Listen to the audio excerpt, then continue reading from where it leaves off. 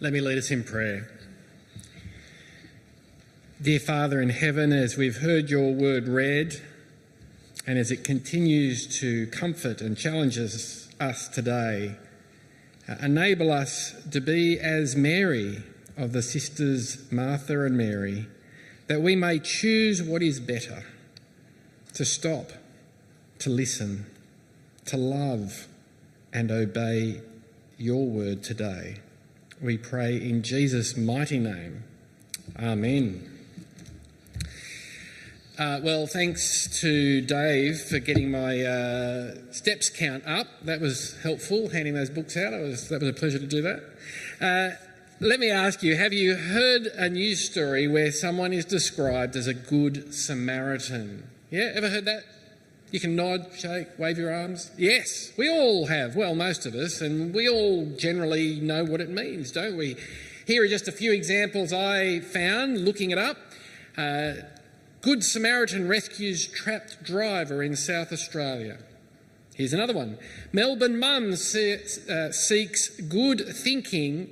quick thinking good Samaritans who help toddler get urgent care. Here's another one. Good Samaritan is hailed a hero after coming to the aid of a woman who had crashed and then even helped the ambos. And another, medical student travelling on an overnight train called upon to act as good Samaritan. And even with the news of what's happened and the grief and devastation in Turkey in the last 2 weeks, here's another one. This good Samaritan brought 10 excavators from a nearby city, and with them we've found a man alive under the rubble. That is a good news story, isn't it? The Good Samaritan, when you stop and think about it, and you think about how widespread the knowledge of this parable is, the Good Samaritan must be one of the most famous people in history. People who write the news, so many of them don't share our trust in Jesus, and yet they know about the Good Samaritan. And even if you didn't hear about him first in Luke, you can hear about him in all these different other avenues of life. It'd be unusual if you hadn't heard someone being compared to him. So what do all those headlines report? Well, the message they send is a good Samaritan is someone who shows kindness to another person, shows kindness to someone they don't already know. Having said that, maybe I should just sit down. We can get on with the next song because you just need to do it. Well, maybe I'll stay up here because my question is, have I really understood it? It's a question I need to ask every time I come to the Word of God, even a familiar part of the Word of God. Have you understood it? Have we felt the full force Jesus' hearers would have felt when he first told this parable?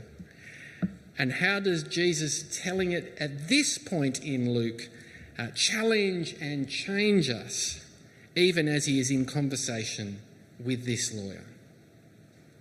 What we hear today is there are two crucial and interlocking ways where we must imitate the Good Samaritan and experience the Good Samaritan. And that's actually going to form our outline for today. Coming to the passage then, and do have it open in front of you if at all possible. Did you notice the temperature goes up even as we begin in verse 25? We know this expert in the law comes more as a foe than a friend. He stood up, we're told, to test Jesus, to throw down the gauntlet for a duel over the law and word and work of God. And so we read, on one occasion, an expert in the law stood up to test Jesus. Teacher, he asked, what must I do to inherit eternal life? Now, Jesus' response to this question is to ask another question, asking the expert of the law, what does the law say, the law given by God to his people? And his answer, it's an answer that Jesus heartily agrees with. The answer he himself gives, Jesus gives, in the other Gospels of Mark and Matthew. And so we read verse 27, He answered, this is the teacher of the law, love the Lord your God with all your heart and with all your soul and with all your strength and with all your mind, and love your neighbour as yourself. You have answered correctly, Jesus replied. Do this and you will live. Now those words, those two commands, they come from the Word of God back in Deuteronomy 6 and Leviticus 19 that we heard read out. They capture that essential way in which all of our lives is to be shaped by God, our hearts, by God's hearts.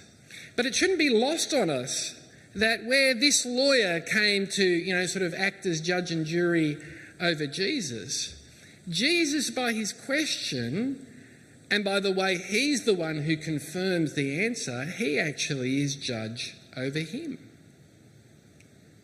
Do this and you will live. Now, there's more that can be said about these commandments and whether we do them, whether we even can do them. But just when the expert should have sat down and when the episode should have come to an end, well, things take another turn. Listen to what happens next, verse 29. But he wanted to justify himself, so he asked Jesus, and who is my neighbour? What sort of question is that? I take it it's a sort of question that, well, you can read it two ways. It's a bit of the glass half full or the glass half empty, isn't it? It could be a sympathetic question, a humble question, only desiring to know so that he can do what his master wants him to do. Then again, it can be quite the opposite, can't it? It can be a self-serving, asking, what is the least I need to do? Loving just my household or my friends or those who love me or the people who are the same as me. But the passage has already shown us. It falls into the second, doesn't it? What does Luke say? The man wanted to justify himself before Jesus. This is a man who came to test Jesus and who wants to be proved right before Jesus and before God himself, even over and at the expense of Jesus. And so having lost the first duel, he launches a second. And I need to say to you, Jesus' response is shocking. The parable of the Good Samaritan is shocking. We might not feel shocked by it, even as we heard Hamish talking about it and heard it read. I mean, you might be shocked by hearing Hamish talking about it, but that's for other reasons. We might not feel shocked by it, but that's because, and we need to remember this, we live on the other side of the Jesus revolution. So many of us have experienced the Jesus transformation.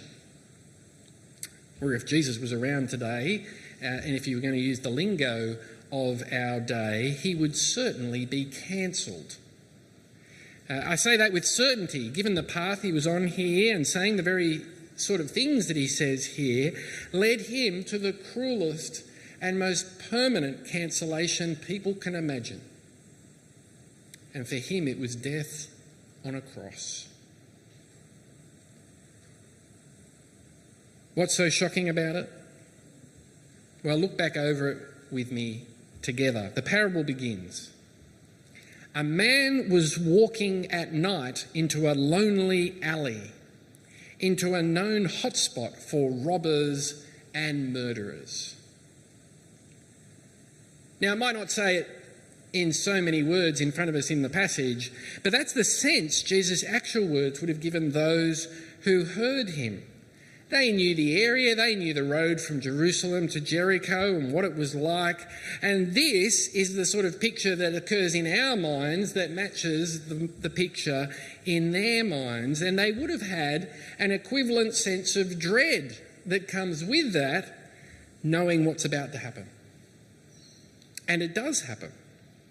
And the man is left robbed, naked, and half dead. And so then Jesus, he continues in the parable. Then each of the three other travellers enter the frame. The first arrives and looks promising, a priest privileged in the service of God, very knowledgeable in the very law that Jesus and the lawyer had just discussed, but he passes by. The second arrives, and if the robbed man could open his eyes, he would have looked at the next one and thought, he too looks promising. The priests came from the priestly tribe of Levi. They, above all people, should know what to do in this situation. But he too passes by. Now, their actions might seem strange to us, although we're a little bit torn, aren't we? Because we know how this ends and we know what their actions should be. But Jesus clearly isn't agreeing that they did the right thing. But there are at least two possible explanations of why they didn't stop, and it's worth having a think about them. The first, clearly this is a dangerous place. You only have to look at what happened to the last guy who travelled this way to know that this is no place to hang around. The second possible reason, and it would have been obvious to the expert in the law of God Jesus was talking to, for if the man was not just half dead but actually dead, which he may well have looked like, touching him would make them ceremonially unclean according to the law of God. And for a time that would have a huge negative impact on where they could go and who they could see and what they could do. And so it'd have this huge negative impact on them. Jesus shows us what he wants us to think, though. Enter the next traveller. And Jesus identifies him. He's a filthy, good-for-nothing, half-blood, distant and yet despised relation of the Jews from the region and people of Samaria. That's what Jesus says in a word as he names him as a Samaritan. Now, we can't go back into the history, but you can read about it in the Old Testament of how they ended up, those who'd once been together ended up apart, and the sorts of reasons why there was this huge enmity between them. But even if you go back just one chapter in Luke, where we were reading a few weeks ago, in chapter 9, verse 51 to 56, you can actually read of Jesus travelling from up in Galilee down toward Jerusalem and going through the region of Samaria, where the Samaritans lived, and how he did not get a warm reception there, this Jewish teacher, and how the disciples, nose out of joint, they wanted to make short work of them, calling down thunder from heaven to destroy them. But Jesus waves them off that course. And so the enmity went both ways. The Jews felt this towards the Samaritans, and the Samaritans equally toward the Jews. But what does the Samaritan here do? You know already, don't you? Verse 33, but a Samaritan, as he travelled, came where the man was, and when he saw him, he took pity on him.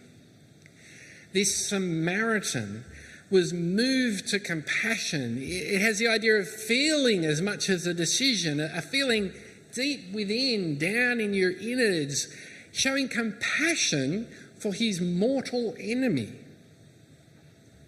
And he doesn't just show a passing concern. He takes his time, he gives him attention, he gives of himself.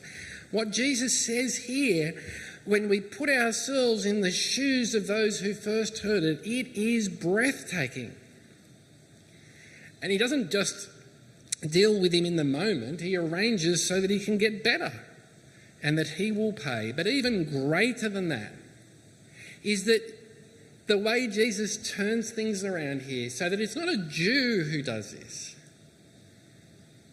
but one from among their great enemies. After telling the parable, as in the first round, Jesus turns the question the lawyer asked him. He turns it back, asking him to answer a question himself. And what is it? Verse 36.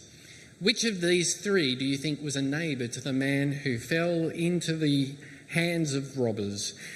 The expert in the law replied, the one who had mercy on him. Jesus told him, "Go and do likewise." You can almost hear a sort of reluctance in his voice. And remember how this started. "Teacher, what must I do to inherit eternal life?" And the lawyer and Jesus agreed on the answer: love God, love your neighbour. Do this, Jesus says, and you will live. But when it came to the man drawing a comfortable box around those he would call his neighbours, that he would allow himself to have an obligation to love, Jesus looks at that box and blows it away. Because he's saying, no, actually it's loving the people outside of that box. That's what I'm calling to you to do. That is how you will inherit eternal life. Love your enemy. Love the person who hates you. Imitate the Good Samaritan. If that person, if you see them in need and you can meet their need, have compassion. Show mercy. I was thinking to myself, knowing that, you guys and girls in Chips and Chat are here among us, and these Bible talks are as much for you as for us. I was thinking, who might your enemy be that you're actually being asked to think about and answer for yourself even today? The first answer that would have come to my mind at your stage of life was my brother or sister. That's just how the way things play out. But I imagine you can think of other people who've said things and done things at school or in your neighbourhood. And what Jesus says here to all of us today is that there is another way from the way in which we would naturally choose, and sinfully choose at that. There is more to the Good Samaritan, the parable of the Good Samaritan, in the way it works itself out for us than simply to show kindness to people that you might not know already. Even there's a degree of acceptance in our community that we should take that attitude, even among people who don't trust Jesus. But that only exists because of the revolution Jesus has won.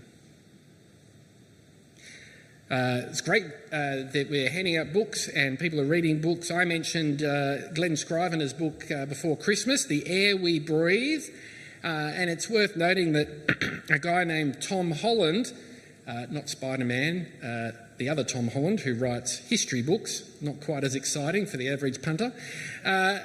This Tom Holland is not a follower of Jesus, and in his book Dominion, he's written along similar lines and come to the same conclusion. That is, that the way we think, and we think it's normal and has been this way for all time, actually owes itself to the revolution that Jesus has brought across so many countries of the world. The values which undergird our society are the very opposite of those of the world before Jesus walked in it and transformed it. Even among the Jews of Jesus' day, like the one he was speaking to, the very people of God.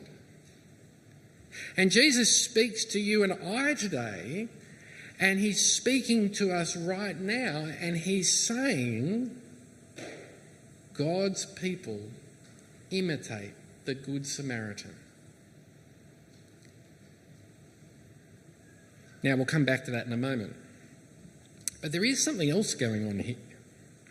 As Jesus walks and talks and teaches, remember chapter 9, verse 51, as the time approached for Jesus to be taken up into heaven, he set out for Jerusalem despite what he knew would meet him there. Now, with this lawyer before him on the journey, and apart from the intervention of God changing us, we would be like this lawyer. We will always ask, what can I do to enter eternal life? Where the emphasis is on me. And as we so often see ourselves as we hear this parable, I wonder if you do this. I always do this when I'm reading a story from the Bible or reading a story from anywhere or watching it. Do you put yourself in the shoes of one of the characters? Do you pick out for yourself, oh, I'm meant to be like that person? And so we often see ourselves when we hear this and we think, oh, we're meant to be in the shoes of the Good Samaritan. But actually, there's something that comes before that, where Jesus and all he does, we cannot fulfill the law of God. We fail to love God. We fail to love our neighbour as ourselves without the intervention of God. And so we need to first step out of the shoes of the Good Samaritan we've been hearing so much about and see ourselves instead in the place of a different actor in this parable. See ourselves instead as the robbed, naked, half-dead man. Because without the compassion and mercy of God, our own story will not end well. We're the traveller we need. He came into the world and didn't consider his sacrifice of humility and humiliation and death too great a price to pay. And he did it when we were filthy, good-for-nothing, self-centred traitors, his enemies, not his friends, made in his image and yet despising him. You see, every one of us, before we can imitate the Good Samaritan, we need first to experience the Good Samaritan above all others. Not the character in the parable, pardon me, but the Lord Jesus himself, who did for us what we couldn't do for ourselves, rescuing us from death, tending to our deepest need, showing extravagant kindness, putting aside his best interests for those who would otherwise hate him. That is the reason that you or I may love God or love our neighbour. And as we've been in this part of Luke, we've been hearing, haven't we, that the only way you can know this, the only way you can experience this is for God the Father to reveal it through Jesus the Son and for them to reveal it to us. You might remember, as we read last week, this privilege, this transforming knowledge of God. It's not something that we could have explored or found out for ourselves.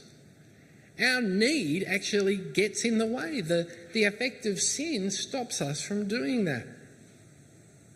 But it is given by God. The wise and the learned of this world, you might remember Jesus says, it is hidden from them, but revealed to all who would receive Jesus' words and sacrificial work by trust. Now, bringing these two great themes together, in one sense, our two themes today, at least the way I put them up there, are in the wrong order, because you can't imitate the Good Samaritan until you've experienced the Good Samaritan. So let's swap them around and put it in a way that would be more helpful. Certainly this is the way I'd like you to remember it, even as we go in our different directions today. But let me say those two themes using slightly different words. Experience the compassion and mercy of the Lord Jesus Christ. And as you depend on him, imitate him in the way you treat others. So we need to be people who are not asking, where can I draw the line?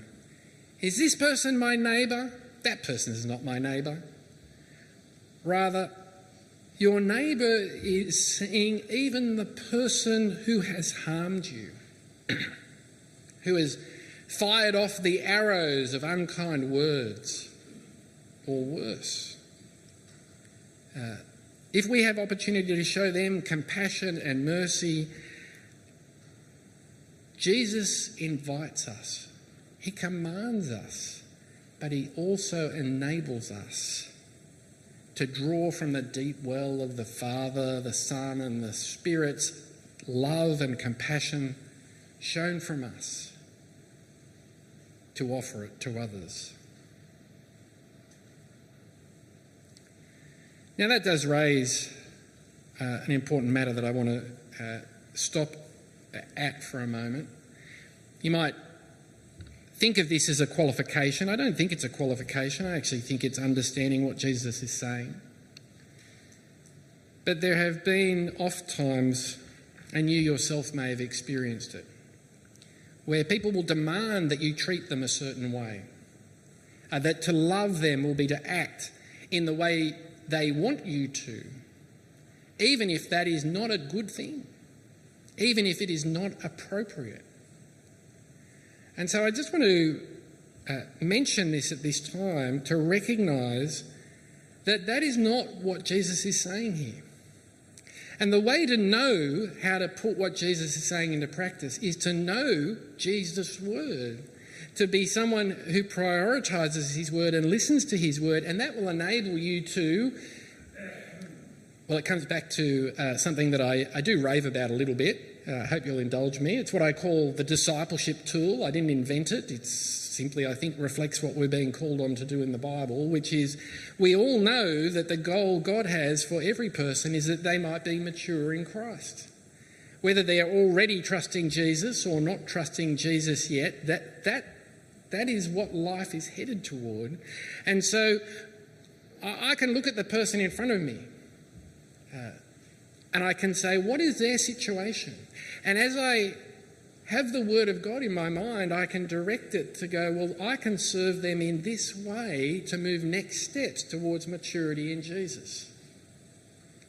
And so sometimes, and I've certainly had this experience, and maybe you have too, people want to demand that I act towards them in a certain way. And they say, if you don't agree with me, or agree with what I think, or agree with what I do, you don't love me.